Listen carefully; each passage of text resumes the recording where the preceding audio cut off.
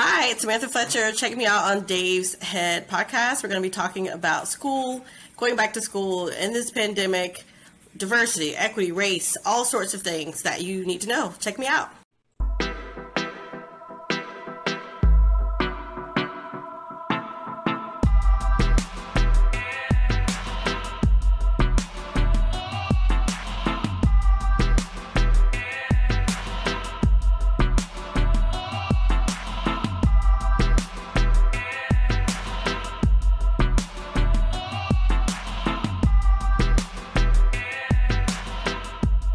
Hey, what's up? Good morning, afternoon, or evening, good people, wherever you are and however we're together. Thank you for being here. I'm Dave, and this is Dave's Head. So what's in my head? First thing that's in my head is contingency plans. And so as a Capricorn, I overthink some more, and I do that a lot. I actually had a conversation a short time ago where the topic of having a backup plan came up. And I always personally have a backup plan, whether it's, for a person, for a thing, for a big change, for financials, for whatever. I always have a backup plan. Why? Because people and things are inconsistent. And so, and also because stuff just happens, right? So it's important to me to have a contingency plan because in the event that the path I want to walk has some potholes, the road's out of service, doesn't exist anymore on that path, I need to be able to shift and adjust my focus and my direction. And so the only way you can do that on the fly, because life comes at you fast, is to have a contingency plan. And so there was something that occurred where the path I wanted to take and what I wanted to do couldn't be done anymore. It wasn't going to happen anymore. And so because I had a backup plan, I was able to shift in that direction. And so it's something that happened last week. It's something that, and let me just take a step back for a second. Some people might say because you have a backup or contingency plan that you're not fully invested in the original plan or the main plan. And I'll counter that by saying this. The fact that you have a contingency plan means you fully committed to the original plan because you thought every possible scenario through and came up with an alternate solution just in case. It doesn't mean you're not going to fully walk forward on that path. It doesn't mean you're not going to fully invest yourself in the original idea. But it means that you're prepared just in case that doesn't go the way you want it to go.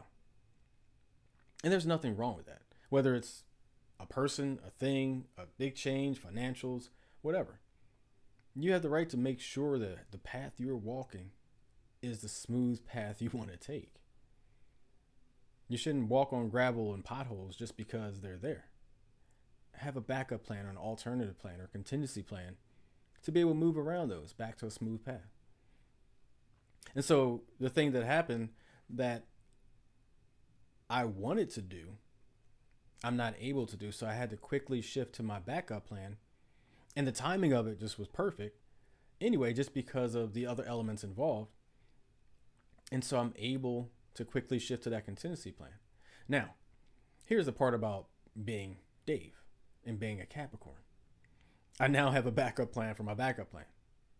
Right? Because now this contingency plan has become the main plan. And I've also thought of a backup plan as well. But until the contingency plan is activated, if you will, I'm not doing a backup plan. I don't need backup plans for backup plans for backup plans. There's a main plan and a contingency plan. And that's just how I think. Every single thing, like I said, if it's a thing, it's a place, it's a job, it's a financial, it's a person, there's always backup plans if you're Dave. The next thing that's on my mind is extreme weather. So living in PA all my life, in recent years, it's kind of become this unfortunate joke that we're Oklahoma East. And it's not a dig on Oklahoma. It's talking about the weather events that happen in Oklahoma and the flat plains of the United States. The remnants of Hurricane Ida, I believe the name of it was, kind of rolled through here last week, dumped a ton of water. Rivers flooding. Literally a river flooded into one of our main highways Shut it completely down. Done. Couldn't drive. Tens of thousands of cars pass through there every single day. Nothing. Couldn't do it. Strangely enough, by the way, people jumped off the overpasses into this water. Now, this is the Schuylkill River, which is not the cleanest river in the world anyway. And there were reports, because my ass wasn't going down there. So, excuse me. So I'm just hearing this. But there were reports that the smell was ridiculously bad. And people are jumping from the overpasses into this water. Oh, and by the way, last time I checked, there's a huge concrete center divider in the middle of this road. And they can't see it because the water's so high. So you're blindly jumping into this water. Makes no sense to me. You can't see what's in it. You don't know if the concrete dividers have shifted at all. So you can jump in there and break your whole damn neck. Another topic for another day. But when did this become Pennsylvania's thing? There were hurricanes all the time when I was younger. They kind of, Hurricane Andrew, I think, rolled up or Floyd, one of the two, rolled up in the 90s. We had blizzards all the time. But now we got tornadoes recently. And New Jersey got hit hard. There was a massive tornado that just ripped through a neighborhood in Jersey, took out houses, all types of stuff. Literally, the National Weather Service alerts saved people's lives. Their basements saved their lives in Jersey. But now we have to deal with this. And it seems like on the regular. Last year, I think it was, Delaware got hit with a tornado. A good friend of mine had parts of his roof ripped off. And the house down the street I saw had just the whole half of the house was gone. When did this become our thing? Up here in the Northeast. And some may say climate change, global warming, pollution, warming atmosphere, volatile atmosphere, you may say. There's a lot of science behind what's happening right now. The warmer water is causing volatility in the atmosphere, stronger storms. Is that why we're now Oklahoma East? And will these things get worse and worse and worse? There was something like 5 or 6 tornadoes that touched down between Delaware, Jersey, and Pennsylvania. That's just not our norm. But it's becoming our norm, which is kind of scary. The next thing that's on my mind is back to school, and really the scary parts of back to school. With schools opening back up, going in person, and I like to make a joke every once in a while, and it's nothing against kids at all, because I want kids someday. But I like to make a joke that children are like walking petri dishes, right? They get into everything. They get dirty. They get sweaty. They hug and kiss and wrestle and all types of stuff, and just spread everything they have to every other kid they can. Not intentionally, but it's just the way it works out. But with schools starting back up and universities starting back up, literally today, LaSalle University, which is just outside of Philadelphia, or in Philadelphia, really, went 100% virtual because of an explosion of positive cases on campus in the last week. This is the reality of this pandemic that literally we're still in, even if people don't want to think about it. The entire university, think about that. All these kids coming back to school, young adults, we'll say, coming back to school. If it gets on by one of them, the potential to spread across the campus is very, very, very easy. Think of the movie theater. You ever seen the movie Outbreak? I think there was a scene where there was a guy and his girlfriend in the movie theater, and he was starting to feel sick. They're kissing, and he winds up coughing and just spreading stuff all over the movie theater. And then all those people go their own separate ways and do their own separate things. Think about that in the context of a campus. One person gets sick in one class. Those students in that class go to other classes, go to athletic events, locker rooms, all types of stuff. Go to the gym, go to the cafeteria, go see their roommates. They may not have any classes with them at all. It takes one person on a campus to cause an outbreak. And LaSalle is clearly having an outbreak the past week, and so they shut it down. But that's the scary thing about this. How will this school year go, and how will universities respond to these types of situations? What's the threshold? Is it 1? Is it 10? Is it 50? Is it a percentage of the population? What's the threshold to say, hey, we got to stop this?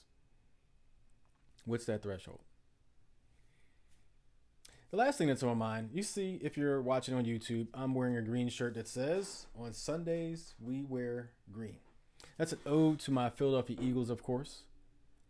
The NFL is back this week, starting this Thursday with, I believe, Tampa Bay and the Cowgirls, that squad from Texas.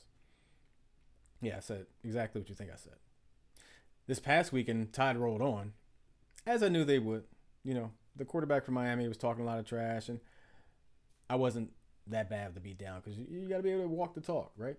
So, but this week, the NFL is back.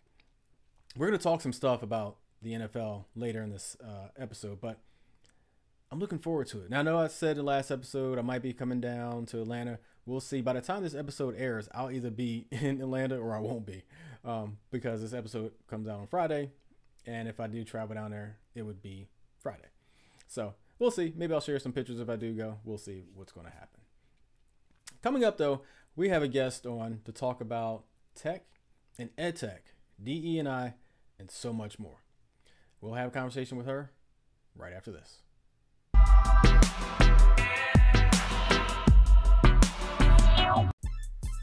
Simple solutions for complex problems.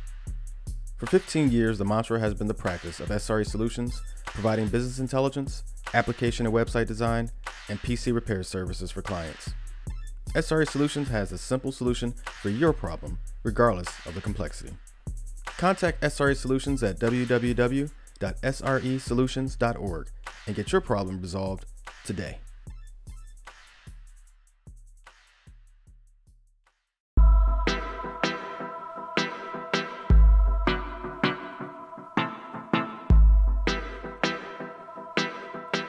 All right, so welcome back. So, this time of year is one of my favorite times of the year, and I know what you're thinking. You're probably thinking football day. We know Alabama, Philadelphia Eagles, we get it. But that's actually not what I'm talking about. I'm talking about the back to school stuff, right?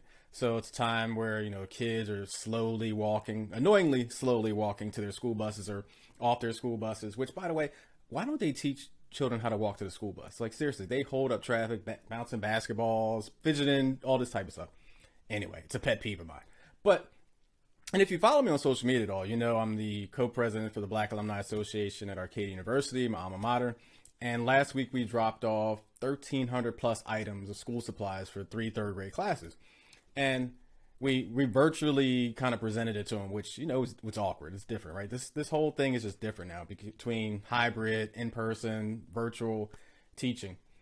And the reason I'm talking about this is because I want to talk about my guest for this episode, Samantha Fletcher. We're going to talk about this stuff. So she's a wife and mother of 2 sons, and she loves to point out that her husband is an HBCU husband, by the way. Very proud of that. She's a former journalist, a recent graduate of Harvard Graduate School of Education, earning a master's in technology, innovation, and education. During her time at Harvard, by the way, she worked with the Birmingham Mayor's office to help draft police reform policy recommendations, which kind of ties into our last episode talking to our FBI agent of 30 plus years. Lastly, she also launched an initiative to highlight the intersection of EdTech and diversity and inclusion called Tie-Dye, which I'm excited to hear about. So, Samantha, welcome to Dave's Head. How's it going? It's going. It is back to school time, and it's funny that you're talking about the walking to the bus because I have 2 sons that will be riding the bus for the first time this year. So I'm gonna have to make sure I talk to them about how to speed it up a little bit on their walk to the bus. But it's one of those things like you're sitting there, you're waiting, you gotta wait for the lights to stop flashing in the bar, go away, and all that. And I don't know anybody who runs that anyway, but. And then you just see these kids walking from like half a block away, just slowly walking to the bus. And you're just like, somehow I didn't notice this. Somehow I'm excited to see all the kids getting off the bus. I got a teacher mindset, so I'm not noticing how slowly they're going. But yeah. No, you don't see kids running to the bus. You just don't see that. But anyway. Yeah. So I know I gave a small intro, but I like to have my guests introduce themselves. So if you could take a minute to tell the audience who you are, what you do, and what you're about. All right, thank you. So, hi, and I'm honored to be on this show. So, thanks for having me. Samantha Fletcher. I live just outside of DC in what's called Prince George's PG County, and I consider myself a former journalist. Kind of. I also feel like journalism is one of those things that doesn't leave. So I'm kind of still a journalist, but an educator, and I did just get a master's, a second master's. Related to education, and I am doing a lot of diversity, equity, and inclusion work, which is really popular right now, but I'm looking at it at the intersection, as it intersects with technology, as it intersects with education, and really trying to get people to see things that they don't see or that they don't notice, and trying to help our babies and help make the world a better place. That's what I'm about. Yeah, we've had the DE&I conversation on this podcast and through both seasons a number of times. Dr. Brandy Baldwin is a DE&I consultant and expert, so we've had her on a couple of times. It's a hot topic, but it's also a very relevant topic and a topic that needs to be discussed. So let's start the Q&A with this. You talked about the intersection, so talk about that a little more, the intersection in education, technology, innovation, race, DE&I, and really how you got started in this. Okay, so I mentioned that I was a journalist first, and it's interesting that I was kind of doing D&I stuff without realizing it. So I was started out off as a reporter in Augusta, Georgia, at a newspaper there, the Augusta Chronicle, and I was simultaneously working at a Clear Channel radio, so doing production, a little bit of on-air stuff, but it was mostly commercials and things like that at these the kind of the old school station and the hip hop station. And when I was a journalist, I covered different beats. The last beat was religion. And so, I started a series on denominations. And so I would spend time with Jewish people on Rosh Hashanah, which ironically is this week, right? I would do, go to a Sikh worship service, talk to people, Baptist ministers, Catholic. I was talking to all these different people, and at the newspaper I was pointing out things that were related to diversity, their version of it.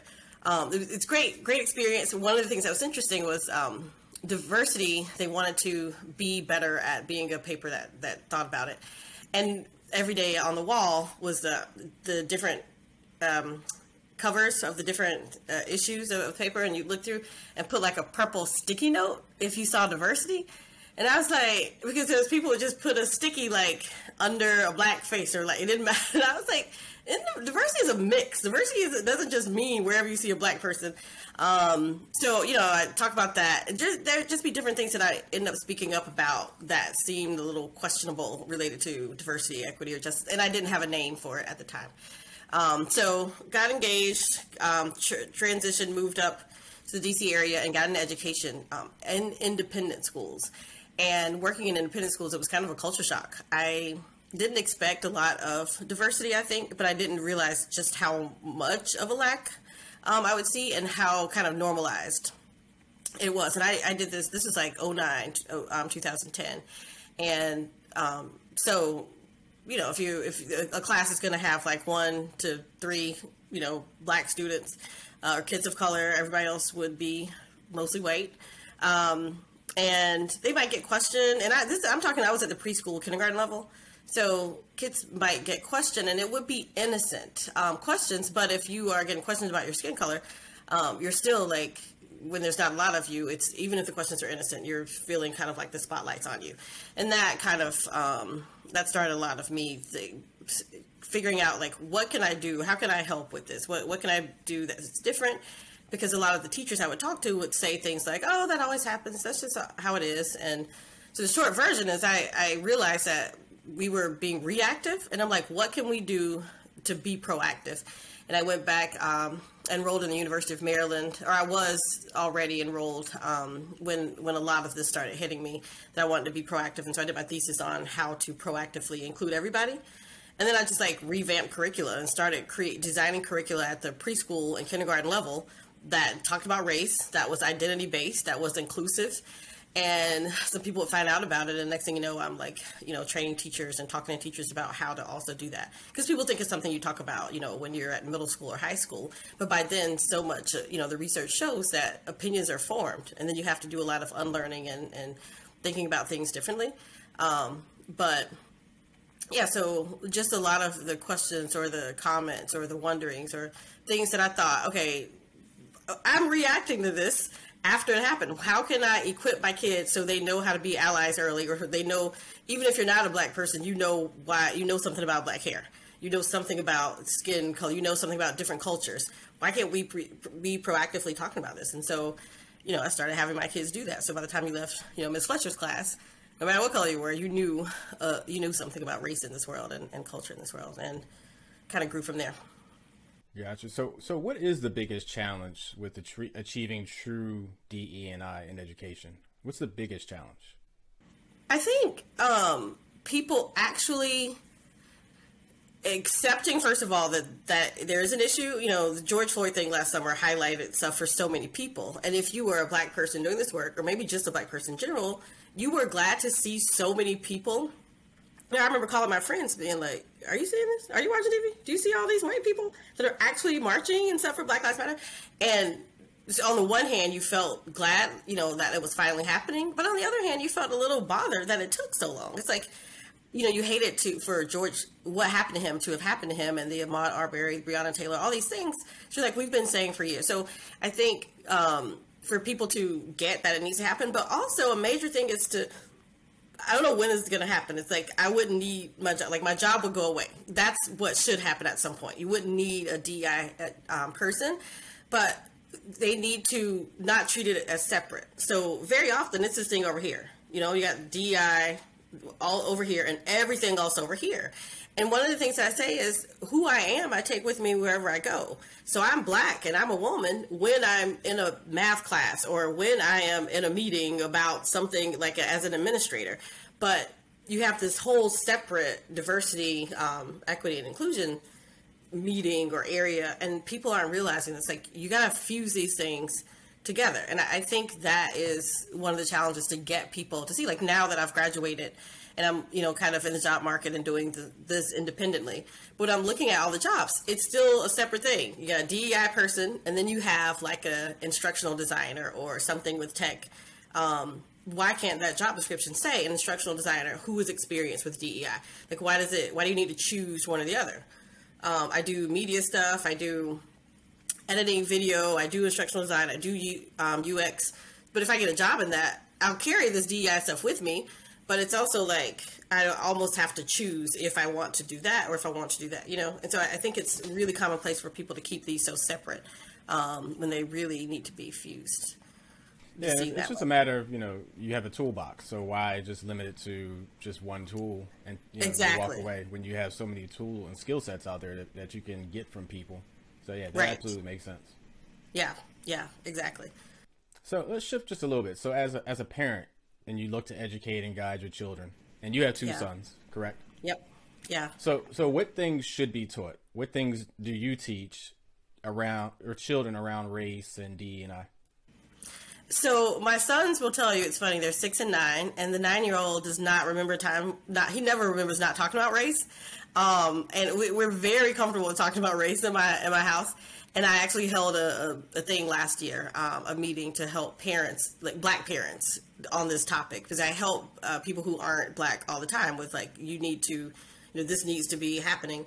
And so for parents who aren't Black, a lot of what you get is, well, it's too, you know, they're too young, they're too little.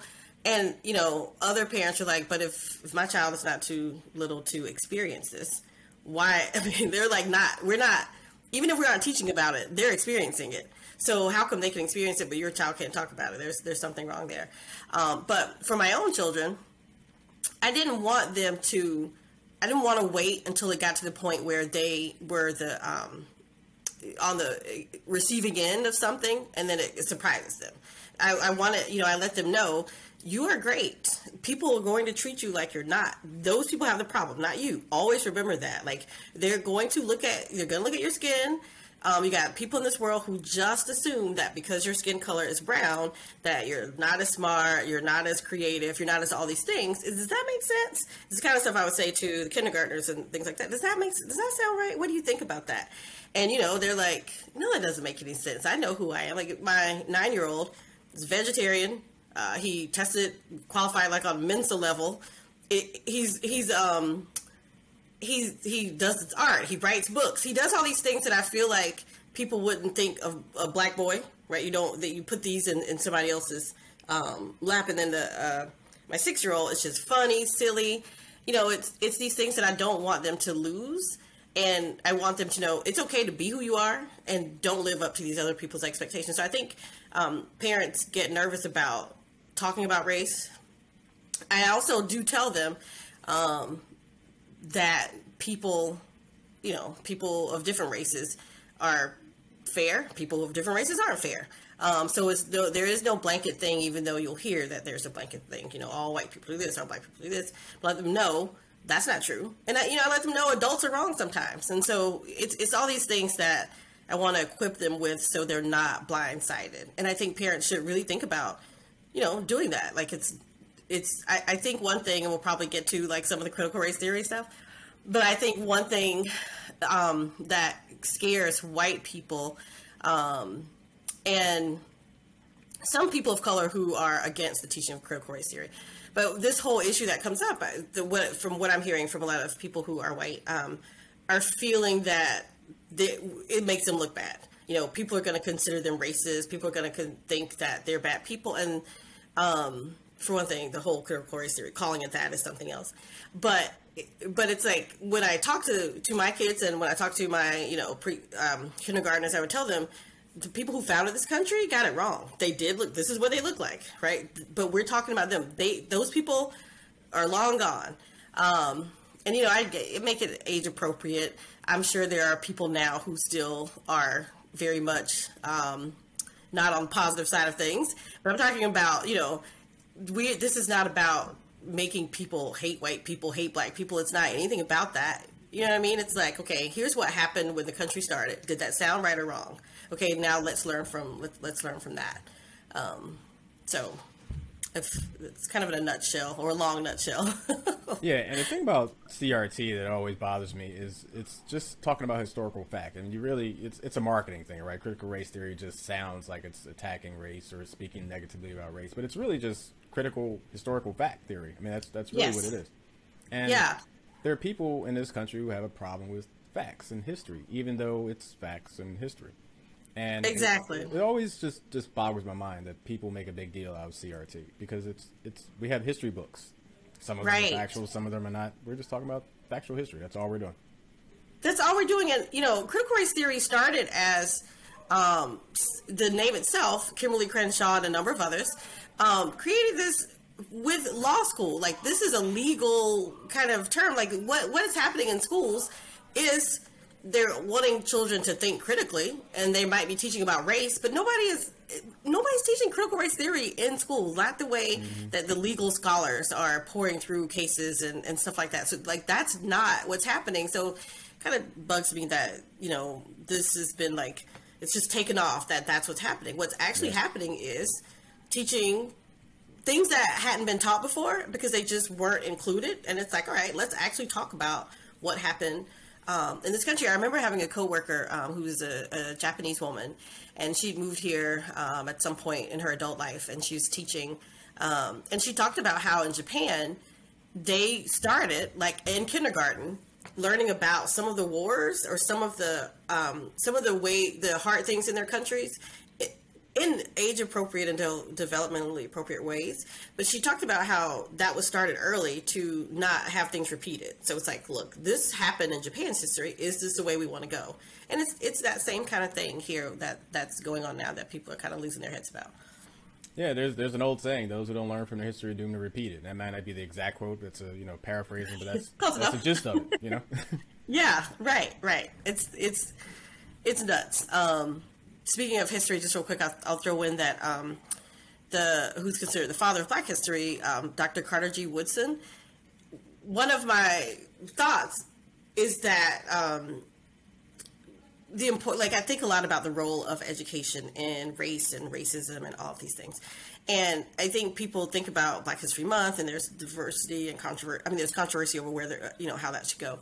But he started Negro History Week. I found this fascinating article that moved me last year when it was talking about why he started it. And one of the things that it got into, his own words, were talking about how the way Black people were taught about, the way they were seen and portrayed in schools, there was a direct correlation to the racism and the treatment they experienced outside of schools.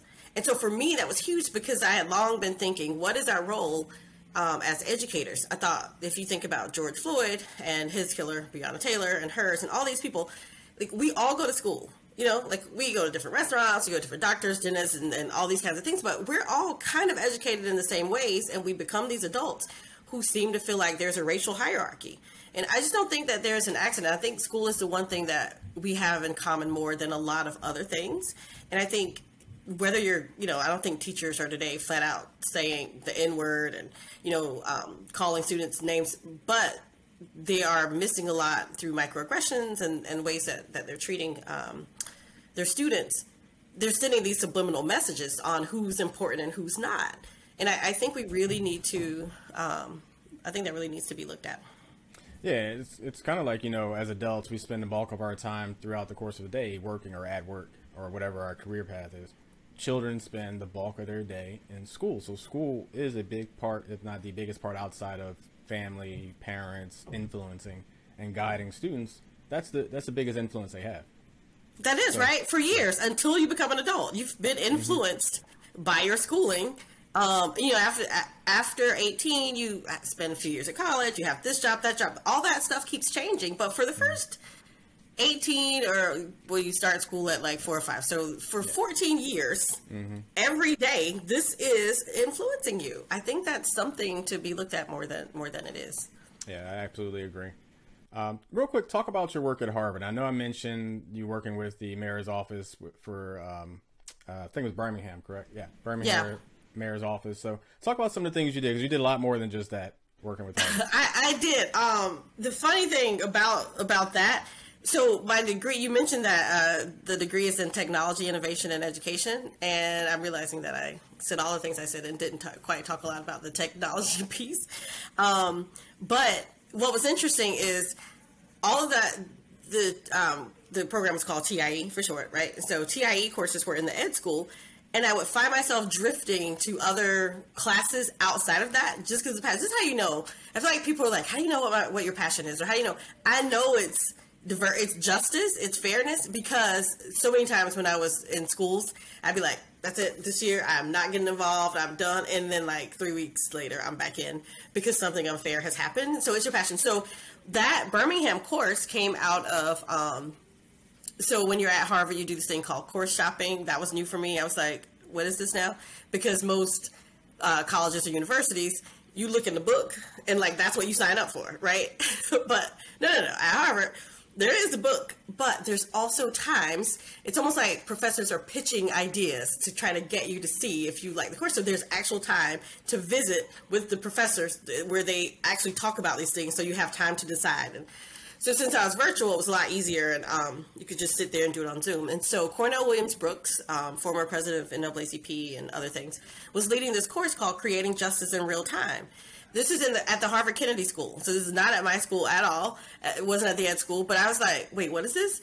And so he was going to be placing people at different mayor's offices around the country to either work with the COVID crisis or work with police reform, like in real time. He hadn't offered this before. He was only doing it then. And I'm like, I cannot not take this course.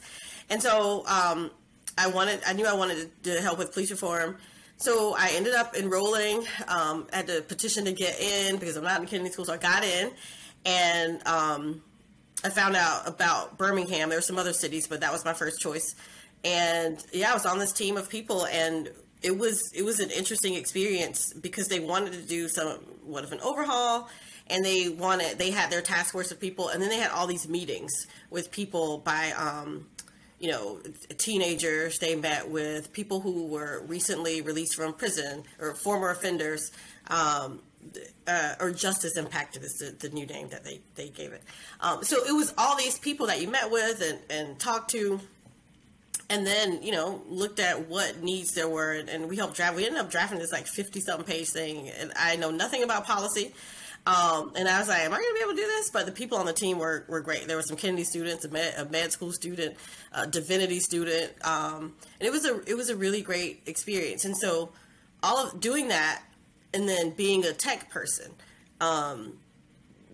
being in tech. So Harvard has in their ed school, they had all these tracks. So there's a lot of people, I think, a lot of people of color were in like the ed policy track or the teaching and learning or the leadership. There wasn't a ton of us in the TIE. The majority of TIE students are white or international. And so I kind of talk about like what I saw. I was an equity and inclusion fellow at Harvard, and so so what I did a number of workshops around the schools and at different schools, talking about fairness, justice, equity, identity, names, accents, like all these different things. Language, who's English, like who has the rights for English, and what about different dialects and all that. And so I was really thinking a lot about the tech industry because of my courses, and like looking around at like who's there. And once you leave Harvard, right, once you leave these Ivy League schools, like that's who the tech companies are hiring. And I'm looking at these people and I'm thinking about, okay, who's coming to these diversity and equity, DEI, DEIB meetings, and who's not? And what can I do about that, right? Like, how can I make sure that these people in my cohort who will go on, and even if they get like an entry-level job, which they probably won't, but even if they're not at the head, at some point they're going to be leaders. What do I want them to be thinking about in terms of people who look like me, people who don't look like them? Like, what do me for one, but like I'm thinking about, you know, other Black people, other brown people, other people who are not usually included in these spaces, and like, how can I help them? How can I do something to help make sure that like the people, at least in my cohort, are thinking about people like us when they leave, and I ended up forming this other thing called tie-dye that you mentioned. Which is actually transitioned to my next question, which is going to be my next question. So talk about tie-dye and what impact do you hope that tie-dye has? Yeah, so tie-dye grew. I really wanted to I was like noticing little microaggressions in my classes. I would notice, you know, this one class, there were some speakers that came in and they were, you know, there was a lot, they were from, so this class had to do with children's media. And so there were some pretty popular shows, companies, organizations, one in particular. And different representatives from that company would come, and none of them, all of them were white except one. And so people in the course would just ask, you know, can you tell us about diversity at your company? Can you tell us what you do? And they would listen, Dave, they kept saying, you know, we just can't find any writers of color. You know, we just can't find any Black writers. You know, we just can't find, we had different ones on different days. I'm like, is this rehearsed? How are all these different people saying this, you know, that they just can't find writers of color? And I'm thinking, I'm right. There's one here, and I can't be the first one. And so, you know, it got to a point where a number of students in the class, people were reaching out to me privately, you know, sending me texts or private chats in Zoom and saying, you know, this makes me feel uncomfortable. Like, what can we do? Because I was an equity and inclusion fellow, you know, and interestingly, some of these same people would be proud to say that they had partnered, you know, after the George Floyd thing, they partnered with some Black writers to make sure they got it right, and they did some episodes. And I'm thinking, well, how'd y'all find somebody in like a week, and y'all couldn't find them in 10 years? Like, what is happening here?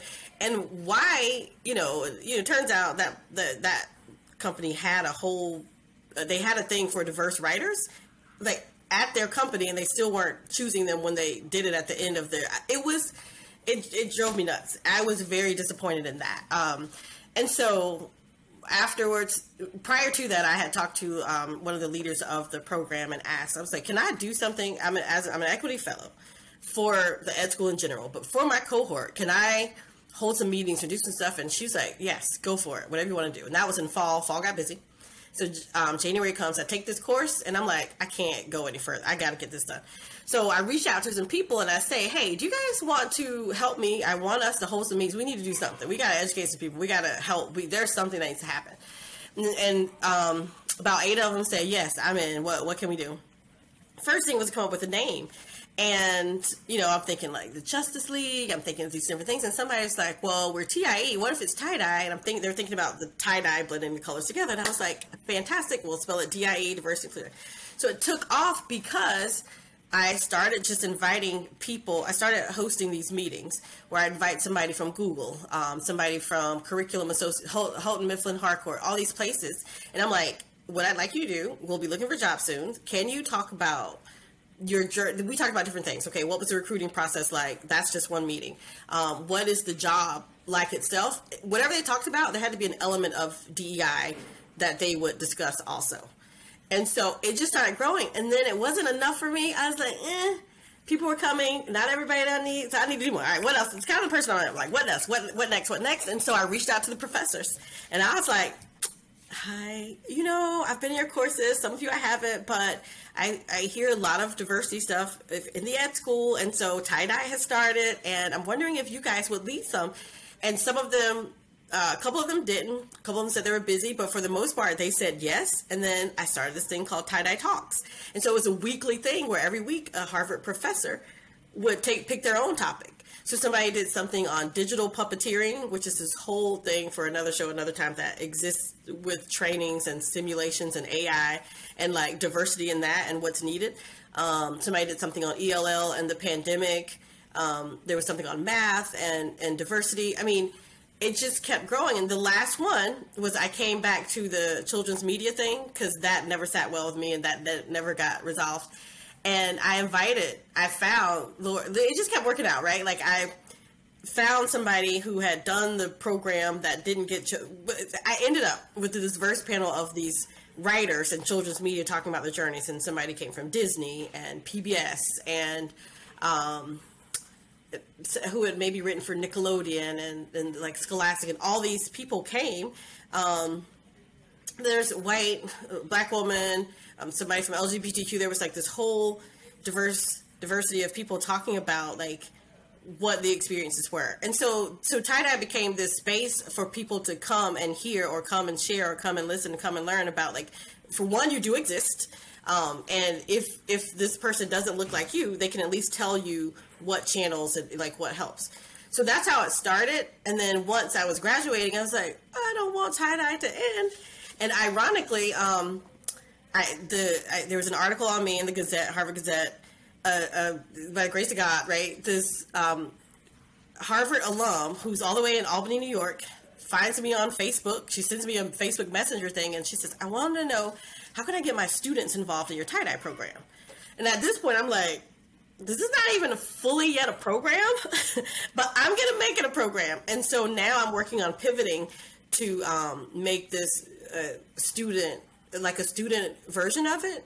And so I've been in talks with a couple of people. I have somebody at MIT who was talking about, she's giving me guidance and thinking about, like, what is it that Black students and students of color need? Like, what things should they be taking? Like, she's been researching, like, the barriers and them getting to these engineering schools and these tech places, and some of it has to do with, like, not even taking the right courses in the first place in high school. So now I'm pivoting tie-dye to be, somewhat of a children's space. So this year is a pilot year. I am working with that. I'm planning to work with that high school, and there's an elementary school. So different people are reaching out, and I want to let tie-dye have its adult version. I'm still figuring that out, how to continue that, but also the student version where I'm helping it to be TIE, technology, innovation, and education, but also STEM and STEAM, and like, what do we need to think about as students of color? So if a student is in tie-dye, right, at their school, then either they have to be a student of color, or if they're not a student of color, they still have to focus on or care about issues that affect underrepresented groups. And so, we'll do some designing. I'll, connect them with people to think about, when they at these big tech companies. But I really want them to focus on, like, are you taking the right math things? And then, like, what help do you need to get into those courses and things like that? That was kind of a long answer, so. Well, no, it's fine. It's an excellent idea, and tie-dye sounds pretty dope, if you ask me. Speaking of things that students need to learn, and this is a little off topic from tie-dye, but financial literacy. I think financial literacy needs to somehow be taught in school. I still need financial literacy. we all kind of do. Listen, I shift my financial plan so much throughout the year. I go from zero-based budgeting to, I do envelope budgeting. I do all types of stuff. But the idea is, to make sure there's savings and retirement and all that stuff. But I think that needs to be brought back into the schools, especially the inner city schools, because a lot of our students don't learn financial literacy until they find themselves deep in debt.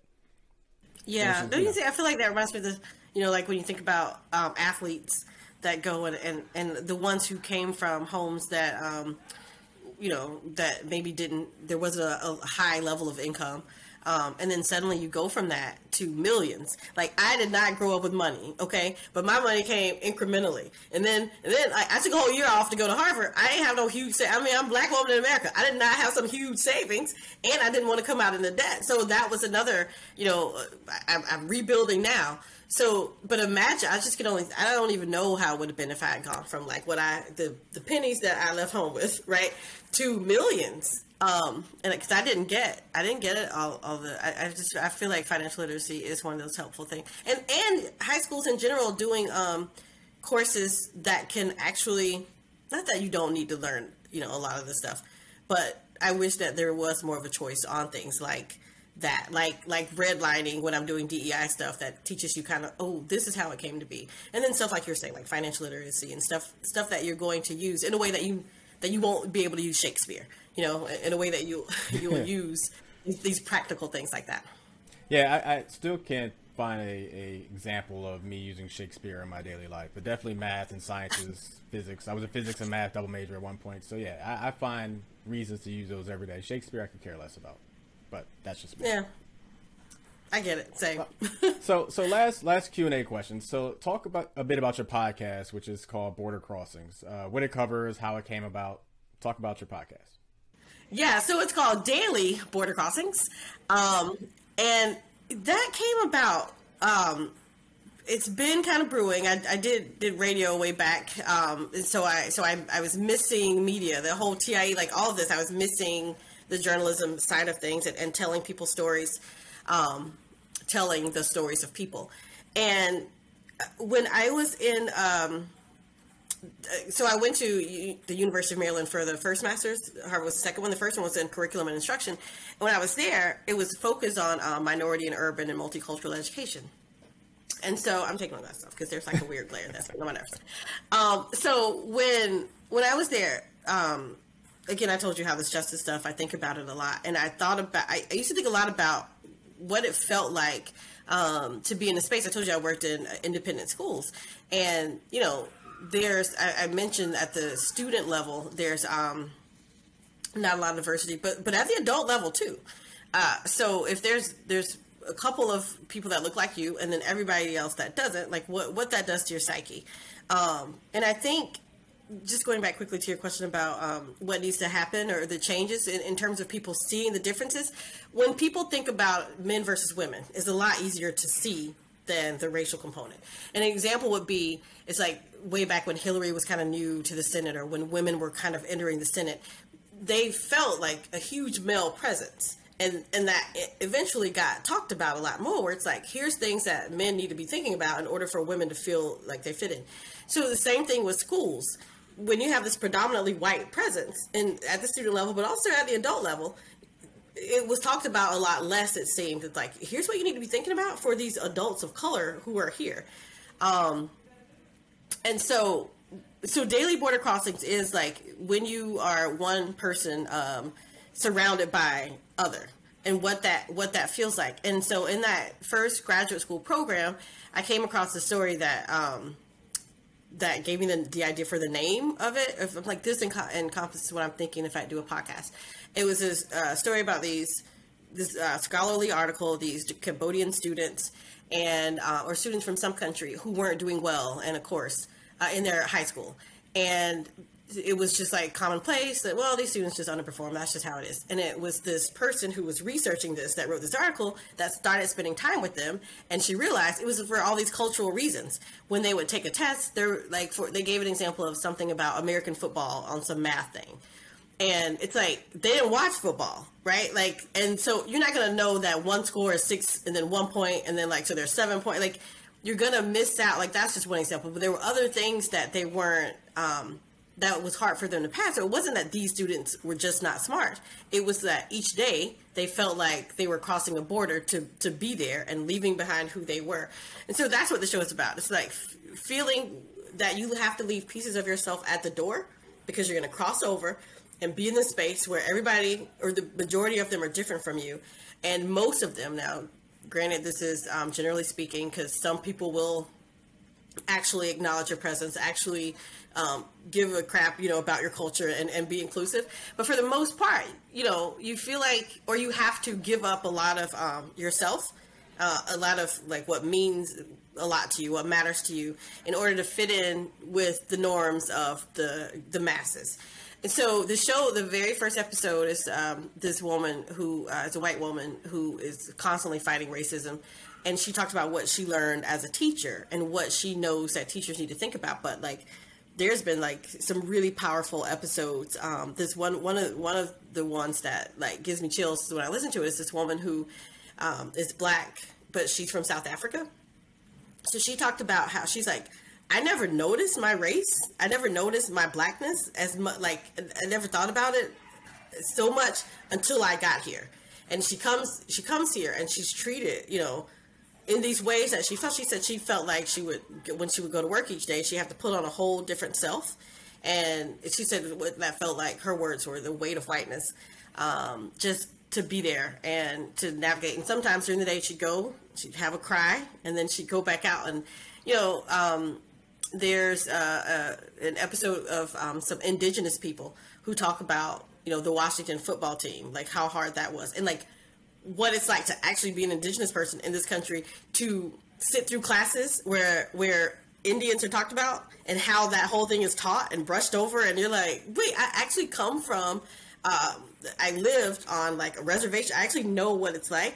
One person talked about being at Brown, and somebody in class, the topic of Native Americans came up, and somebody said, "You mean dinosaurs?" And she was like this person says this, not knowing that she's there. And she's like, hello, actually, we're not dinosaurs. And she's like, the person was like stunned that they actually still exist. And I'm like, is it that bad that people, and so there's somebody in India talking about what it's like in her country. So the show is mostly in the States, but there have been episodes with, like, there's the India person that took it outside of the States. But for the most part, it's like, there's also a popular one with these two Asian teachers who talked about the model minority, talked about the pandemic, and they talked about how, giving up your name, like, they have one name, but it's hard to say, so they just, completely change it to something that is easier for someone in this country to say, and call themselves, to go by something else at home, and how that was okay. And now she's dealing with thinking about teaching her son a different way and not to assimilate. So, yeah. And then there's like a couple of experts or who I feel like are big names. Reverend Otis Moss out of Trinity United Church of Christ in Chicago, whose dad marched with Dr. King, and he has some great stuff to say. And then the president of UMBC, who I just learned is retiring this year, Dr. Freeman Hrabowski, who's like this huge civil rights legend. He agreed to come on the show, and he gave all this good advice about how Black people, we need mentors, but we need to go beyond mentors and have a champion. And I'm like, what is a champion? Thank you. Let me eat up this advice. And he's like, a champion is somebody who will knock down doors for you. So like a mentor is like, they can guide you, they'll give you advice, but the champion is somebody who's established enough that they can go out in front of you and they can call back somebody and say, okay, tell me why that person didn't get a second call back. Like, tell me what they need to get this job. Like how a lot of people in the majority have those kinds of people, and we don't. So you're going to get, from the show, you're going to hear firsthand experiences of people who felt like they had to cross the border. And maybe you can relate to that. Or maybe you can learn from it because you are somebody who made somebody feel like they had to cross the border. And then all these things tangential to that to get these points. So I'm gearing up for season 2 now with Harvard, with graduating. Season 1 ended in April. Kind of sad that it's almost September. But season 2 will be starting soon. So thank you for asking about Daily Border Crossings. Yes. Gotcha. And I apologize for butchering the name. I actually knew it was Daily Border Crossings, but I still just said Border Crossings, which is strange. No worries at all. So that's all for the Q&A segment of this interview. And now we're going to move to my favorite segment with my guest called First Thoughts. And for those listening for the first time, like I always say, shame on you, but I'm happy you're here.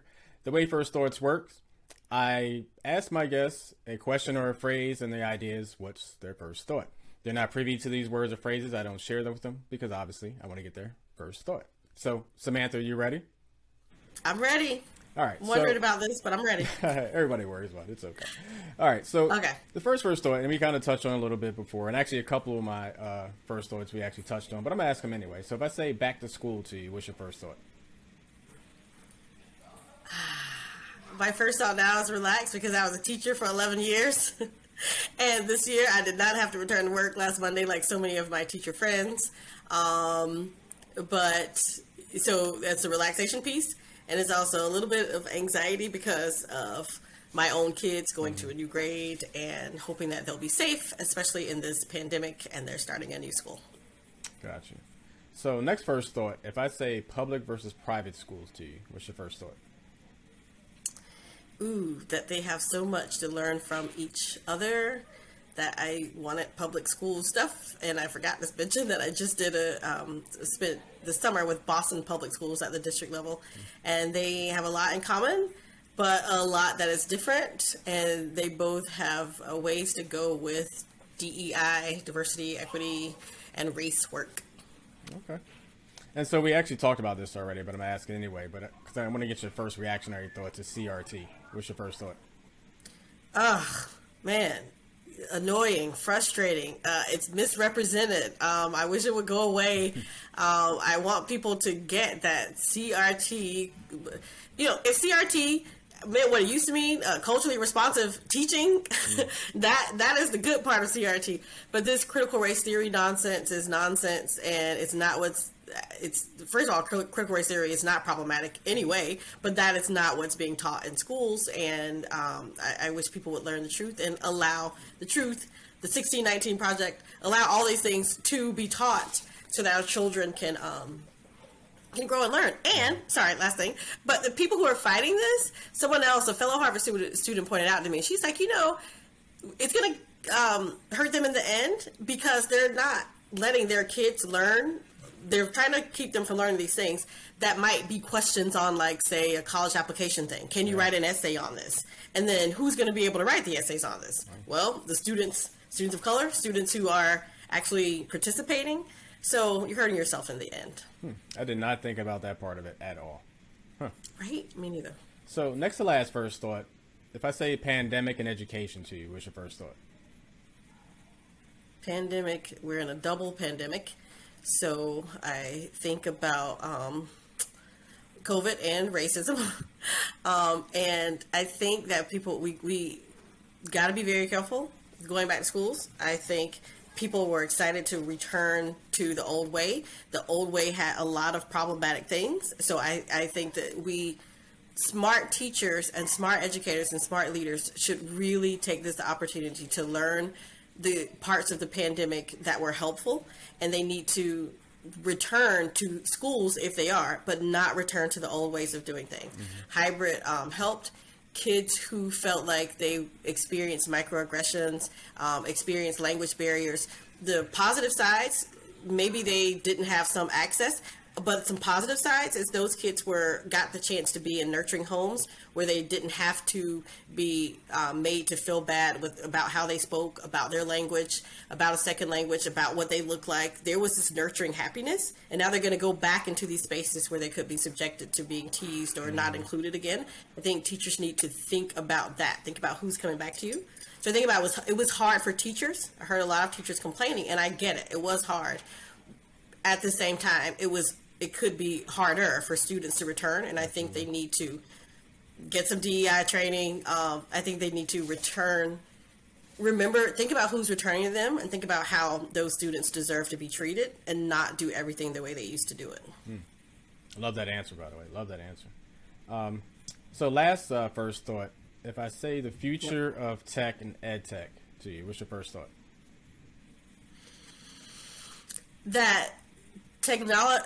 Education is a field that hadn't changed, and Reverend Otis Moss mentioned this on my podcast that got me thinking. It had become kind of an assembly line-ish thing. It was a field that really hadn't changed in like 100 years, as so many other fields have, and that the pandemic, as bad as it was, gave us a chance, because of technology, because of EdTech, to get education to change. And so when I think about EdTech and technology, I think about the power that it has to really capitalize on this moment, to do some things called blended learning, to create this different software, to impact positively some change that's needed to like help lead at the forefront. I think teachers need to think about, remember, you're not teaching technology. You're using technology to teach. And if it can help you reach more students and reach more people at any grade level, utilize that. There's a lot of EdTech and tech spaces right now that want to be involved with education and that really want to help. And I think people need to take advantage of it. Yeah, I'm all about technology. So any advancements in technology in any industry, I'm all for. So that's perfectly fine with me. And I think the hybrid approach, and I think the virtual learning, and there's so many different ways. Microsoft's been doing it for a while with their online courses for certifications. You're taking certification tests. They're scanning your background to make sure you're not looking at a different screen to get answers. I mean, they've been doing this for a while, but it's time that we utilize some of this stuff in schools as well. Yeah, and I think for me with doing a DEI stuff, I had to transition. It used to be all in person, and I did an in-person thing at the school in Albany that I mentioned. Shouts out to Tech Valley High. And like last week or 2 weeks ago, that was the first time since 2019 that I've done in person. So when I thought about switching to virtually leading workshops, I'm like, I'm never going to be able to do this. This is going to be hard. And it was seamless. Like, maybe it wasn't so seamless, but I got used to it, and people got used to it. And so now when I do my workshops, I also infuse some more of this EdTech stuff, some more of these, there'll be a link. We'll go to a website, and instead of just talking in a breakout room, you're at a site that you've clicked on that lets you put stickies, like arrange your thoughts. You can do mind mapping. So while you're in the group, you're actually adding your thoughts. And, there's so much you can do with technology to teach people, but to also have meetings and to also be interactive and to bring people together in ways that I think that they're not thinking about. At least I'm thinking about it, giving myself an edge, I think, to my workshops and things like that. So it's like, how can I use the best of the two worlds that I love the most and put them together? So I love technology too. Gotcha. Well, Samantha, that's all for the interview. But before I let you go, like with all my guests, I'd like to give you the opportunity to talk about anything or promote anything. So if there's anything you want to talk about or promote, feel free now. Thank you so much. So I would like to talk about, as I mentioned, Daily Border Crossings.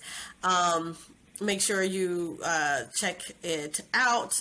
It's on Apple. It's on Spotify. Daily Border Crossings. That's crossings with an S. I'll promote my son's TikTok channel because he's an artist. KJ.does.good.art. He's been doing like protest art. So like the fists, and he's a writer. He does a lot of digital art. And he's going to third grade, but we've been super impressed and amazed at what he's doing. And then tie-dye. So tiedye.co. It's not .com. It's .co. So TIEDIE.co. It's the intersection of tech and EdTech and diversity, inclusion and equity. And so you can find it there. And then also, lastly, my own website, SamanthaFletcher.com. It's where, in case people are looking for some of this kind of some of this training that's going to be forward thinking, and it's going to include technology, but really get you to kind of reflect and move and grow. You can reach out to me and find me there. All right. And I was going to mention your son's TikTok, because I actually checked it out. It's kind of cool. But yeah. Oh, did you? Okay. Yeah. It's good stuff. I'm like, you're 9. Yeah. This is really good stuff, KJ. Yeah, it just comes to him, like the coding, the digital art. He would spend literally 3 days on one project. We were like, what are you doing? Why are you still have this Chromebook? Like, what are you doing? What are you doing? And it would take a video and frame by frame draw for each second. So one thing was 160 something frames. Wow. And literally use his finger to draw each one. I'm like, we need to do something with you with this, because you care a lot about this. So I'm trying to get him. I tried to find digital art camp. I couldn't. The only thing I would find would say something for middle school and up. So yeah, he's got something. I just got to find out how to help support him with that. That's a very creative mind for sure. Wow, 160. That's focused. Right? That's a focused mind. Very focused. And you're drawing and outlining, adding to each one. I'm like, that was 160. Are you? And you're not getting paid for this. Like, this is just something that you're interested in doing. That's a lot of time and man hours. Yeah. So, yeah. Well, Samantha, thank you for stepping into Dave's head. When we come back, we'll do our headers hang-ups right after this.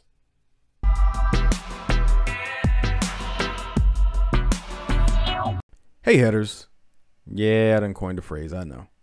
During my podcast, you'll notice that between segments you hear commercials. Kind of like this one. The commercials are either paid sponsorships or promotional for people who support my podcast. Well, I like to provide that same opportunity to all my headers.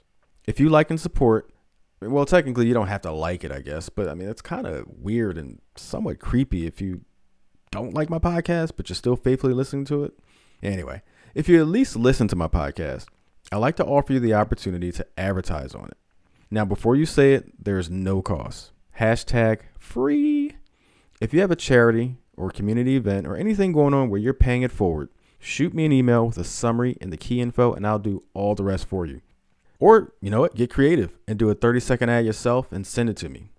Either way, send it to davesheadpod@gmail.com. Let's spread the news about great things together. Thanks for listening.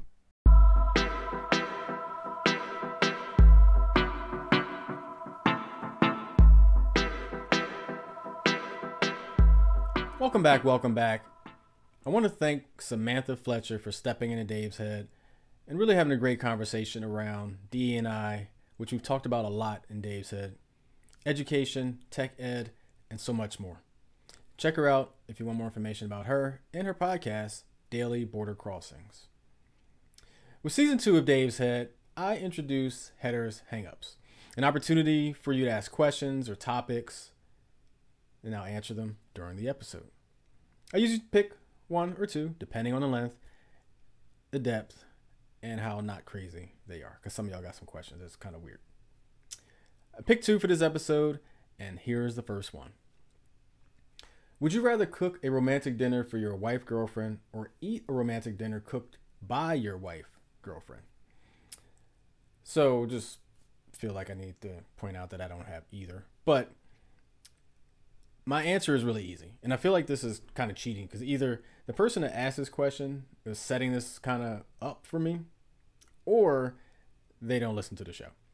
But if they submitted a question, thank you anyway. I appreciate you. The easy answer is I'd rather cook the romantic dinner for my future wife, girlfriend, or I should be girlfriend than wife. I prefer to give. I prefer to cook. I love cooking. It's a passion, number one. But I also, looking at my love languages, and I've talked about this on the show where I did the love languages in order, my least important are gifts. The least important is because I prefer to give. And it's not to say I don't appreciate gifts. I absolutely appreciate gifts. They're ranked in order. They're not saying the fifth one has no importance at all. I prefer to give. I prefer to cook in this situation because the options are to cook for me or I cook for you, or really us. And especially if it's a romantic dinner. I've had situations where I've cooked a romantic dinner for people in the past.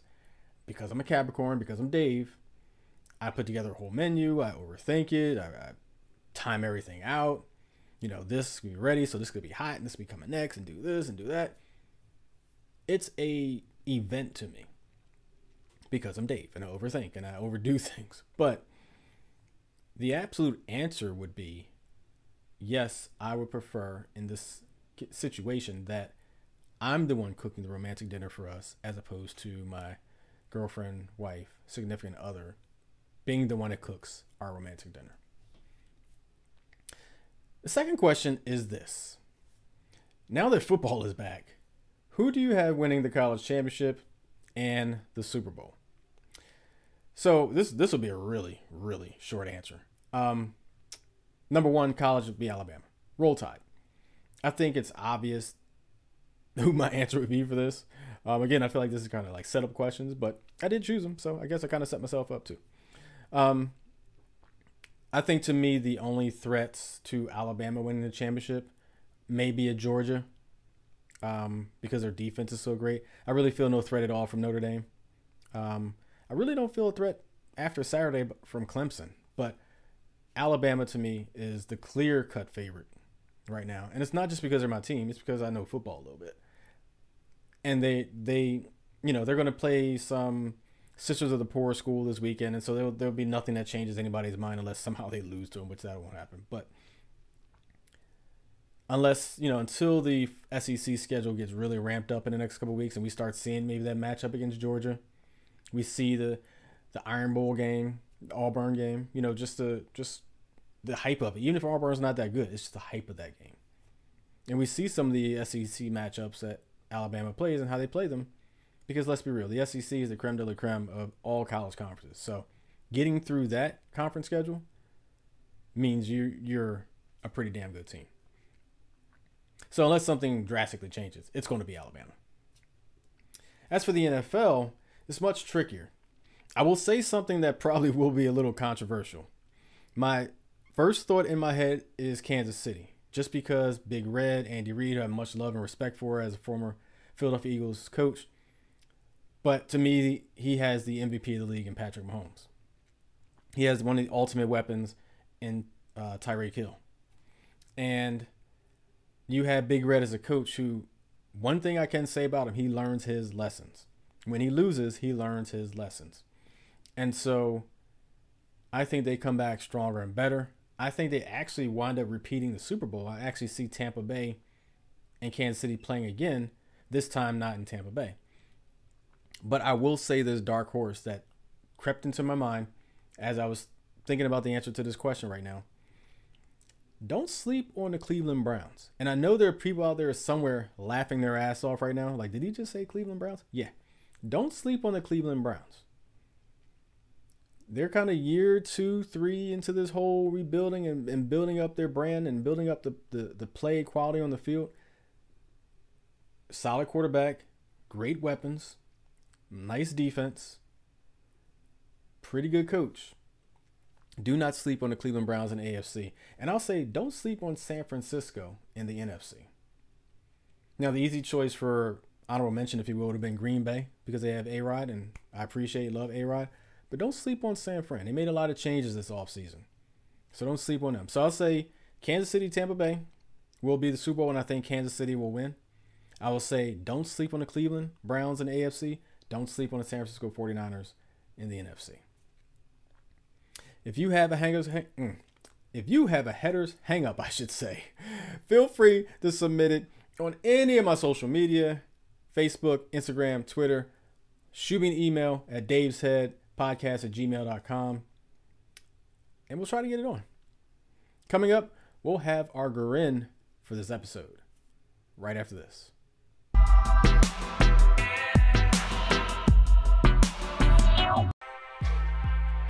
Hey, good people.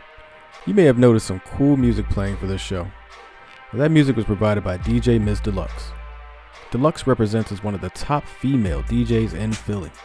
Since '92, she's been spinning in clubs, on the radio, and touring around the country. And now is doing big things as a producer and local promoter under the Main Event Philly. Check her out on Instagram at DJ Ms. Deluxe. That's DJMZDELUXX. And for promotions, at the Main Event Philly. All one word. That's DJ Ms. Deluxe. Doing it since the golden era of music. The 90s, as I like to call it. Thank you for your support and contribution to Dave's Head.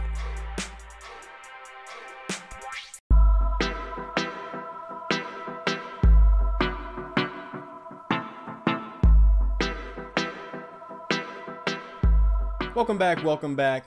Thanks for sticking around. My absolute favorite segment of my podcast is my Grin, which stands for Great Reason to Be in Love with Now. Football season is here, which we've talked about already during this episode. We talked about last episode because, I love football. Across the world, there are a lot of people excited for it, but you may not be one of them. There's a website called verilymagazine.com. Verilymag.com is the actual website. Back in 2016, they published an article entitled How to Get Through Football Season When You Don't Care, But Your Significant Other Does. Got football fatigue? My grin for this episode is making the best of football season when you don't necessarily like, enjoy, or into football. So they actually talk about 5 things on their website. 5 tips to get you through it. And I'm speaking about this from a relationship perspective because I'm passionate about football, but the person who captures my heart next may not like football at all. There are women out there who don't like football at all. Like, don't even want to watch it, don't understand it, don't care about it, none of that stuff. But your partner does. And just like there are women out there who love to do something that men could give 2 shits about. But there's in a relationship, there's tug and pull, right? There's give and take. There's compromise. You know, I played football for the last 20 something years. Every girlfriend, fiance, wife that came in my life didn't like football like that. But some of them came to my games. Some of them watched me play. There are things that I really could care nothing about, like fashion, for instance. Not that I don't care about it. I like to look good, believe that. But an ex of mine was a fashion designer. Had no idea what the hell was going on. I'm like, how did that turn into a shirt? I have no idea. But, and fashion shows aren't my thing. It's just, I'm starving. Can we go eat already? But I supported her in her business and her initiative. She needed things at the house, at workspace. I created a workspace for her. But that's the kind of things that you do in a relationship. You kind of compromise. You show support. You engage in things that you may not necessarily have any idea about or have any interest in. And so they talk about 5 tips if you're, and I'm going to say for my case, if you're someone I'm involved with, girlfriend, fiance, wife, and has no love for football. The first one they talk about is try to get into the spirit. Now, I'm not going to quote directly from the website. I'm going to take their 5 bullet points and I'm going to talk about it myself.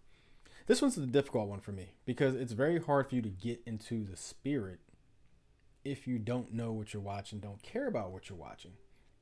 But there are different ways for you to get into the spirit. And I actually said I wasn't going to quote anything, but something did just pop into my head. One thing they talk about is you get dressed up for St. Patty's Day. You're not Irish, right? So you can dress up. You can decorate the house. You can face paint. You can do all different types of things to get into the spirit, even though you're not into football, even though you may not even know what you're watching. You can make it an enjoyable thing for you so that it's a 3-4 hours or maybe the whole day, depending on how your man operates. But it's a couple hours of enjoyment, not necessarily, football again all day. Ugh. You don't have that type of thing. So engage it, make it fun for you. If you like doing hair, do some cool hair for the games. Do some cool nails. You know, make it enjoyable in the way that you like to do things. The second thing to talk about is order or make your favorite sports food. Now, this one seems pretty easy to me because we all do and participate in different things that we enjoy that not really are healthy-ish for us, right? Tailgating. You don't really have the best high-quality vegan food sitting out there. When you're tailgating, you're doing wings and burgers and steaks and chicken and all types of stuff. You're drinking all types of beer, liquor, all types of stuff. But if you're not into football, you can at least have some of your favorite stuff. And I will say this, if you're tailgating with your husband, but you're not really into football, do not be ashamed to get some food that you know you like just to make yourself happy. And he should understand that. If you want some sushi at 11 o'clock on a Sunday while you're tailgating for that 1 o'clock game, bring your ass some fresh sushi. While everybody's eating their wings and burgers and steaks and chicken, you be sitting there dipping your wasabi sauce on your sushi. So make the food experience yours. If you're not, you don't want to sit there and eat some greasy cheeseburgers and steaks and cheesesteaks and all types of stuff, bring the food you want to bring. If you're sitting there eating celery sticks, that's just what you're doing. As long as you're enjoying the experience, which kind of ties into the first one. As long as you're enjoying the experience, that's all that matters. Now, the third one seems kind of fun to me, right? So try to find some personal attachment to the team. Now, I'm putting myself in a woman's shoes right now. So again, my woman does not like football at all. So how can I give her some personal attachment to the team? It seems pretty easy, right? Find one of the hot guys on the team, point him out to her. Oh, he's cute. I like the way his jersey hangs on him or whatever, right? Get her engaged, fellas, in some of the attractive guys on your team. At least if you know her style. Like if you suggesting there's one guy he may be cute to the world, but not to her, that's not going to help you. So I would hope you're in tune to what type of man she's attracted to. Get her his jersey number so she can sit there in his jersey and gawk at him. And even it's playful, right? You don't expect them to go to like hotel room like a groupie, or you don't expect her to do that. But get her that jersey. Make a little fun thing out of it. Give her some personal attachment to the team. Maybe even when you go to a game, you can point him out. Get his signed autograph for the jersey. Make it a way for her to enjoy this few hours every week while you're watching football. So another good one they had on the website was double or triple dated up. So ladies, you don't like football. You're not into football. Your husband's sitting there. He's rah-rah and cheering, drinking beer, smashing burgers, or eating burgers, smashing beer, whatever. He's having a great time every Sunday. It sucks to you. But you know your girlfriend who also doesn't like football and another girlfriend who also doesn't like football both have husbands that do. Bring them on over. That way, while the fellas are having their football, you ladies can talk about whatever non-football stuff you want to talk about and have a great old time. Double, triple, quadruple, octuple, whatever it up. Make a little event every Sunday. A little time for you to get together with your friends, have a good time, and the fellas can do what they want to do. Double it, triple it, whatever, octuple it. There you go. And the last one I actually think is pretty cool because it's something I think that shouldn't even be on this list because I think it should be just naturally part of reciprocation. But ask him to join for some of your hobbies too. I would think that's kind of goes without saying. Fellas, if we're going to make her suffer through some football when she doesn't like football, doesn't even care about football, we should be able to do some things that she wants to do as well, whether we know or care about or like them either. You know, if she likes to go to ballet and not concerts and not movies, but she likes to go to ballet, we can go sit through ballet. We can take the same time to reciprocate the energy and love that she's shown us watching football, which may seem minuscule, but it meant something to us that she's making sure the food's good, having some friends over, you know, wearing a jersey, getting into it, even though she doesn't care about it. We can get dressed, go to a ballet, have some dinner and all that stuff, if that's what she's into.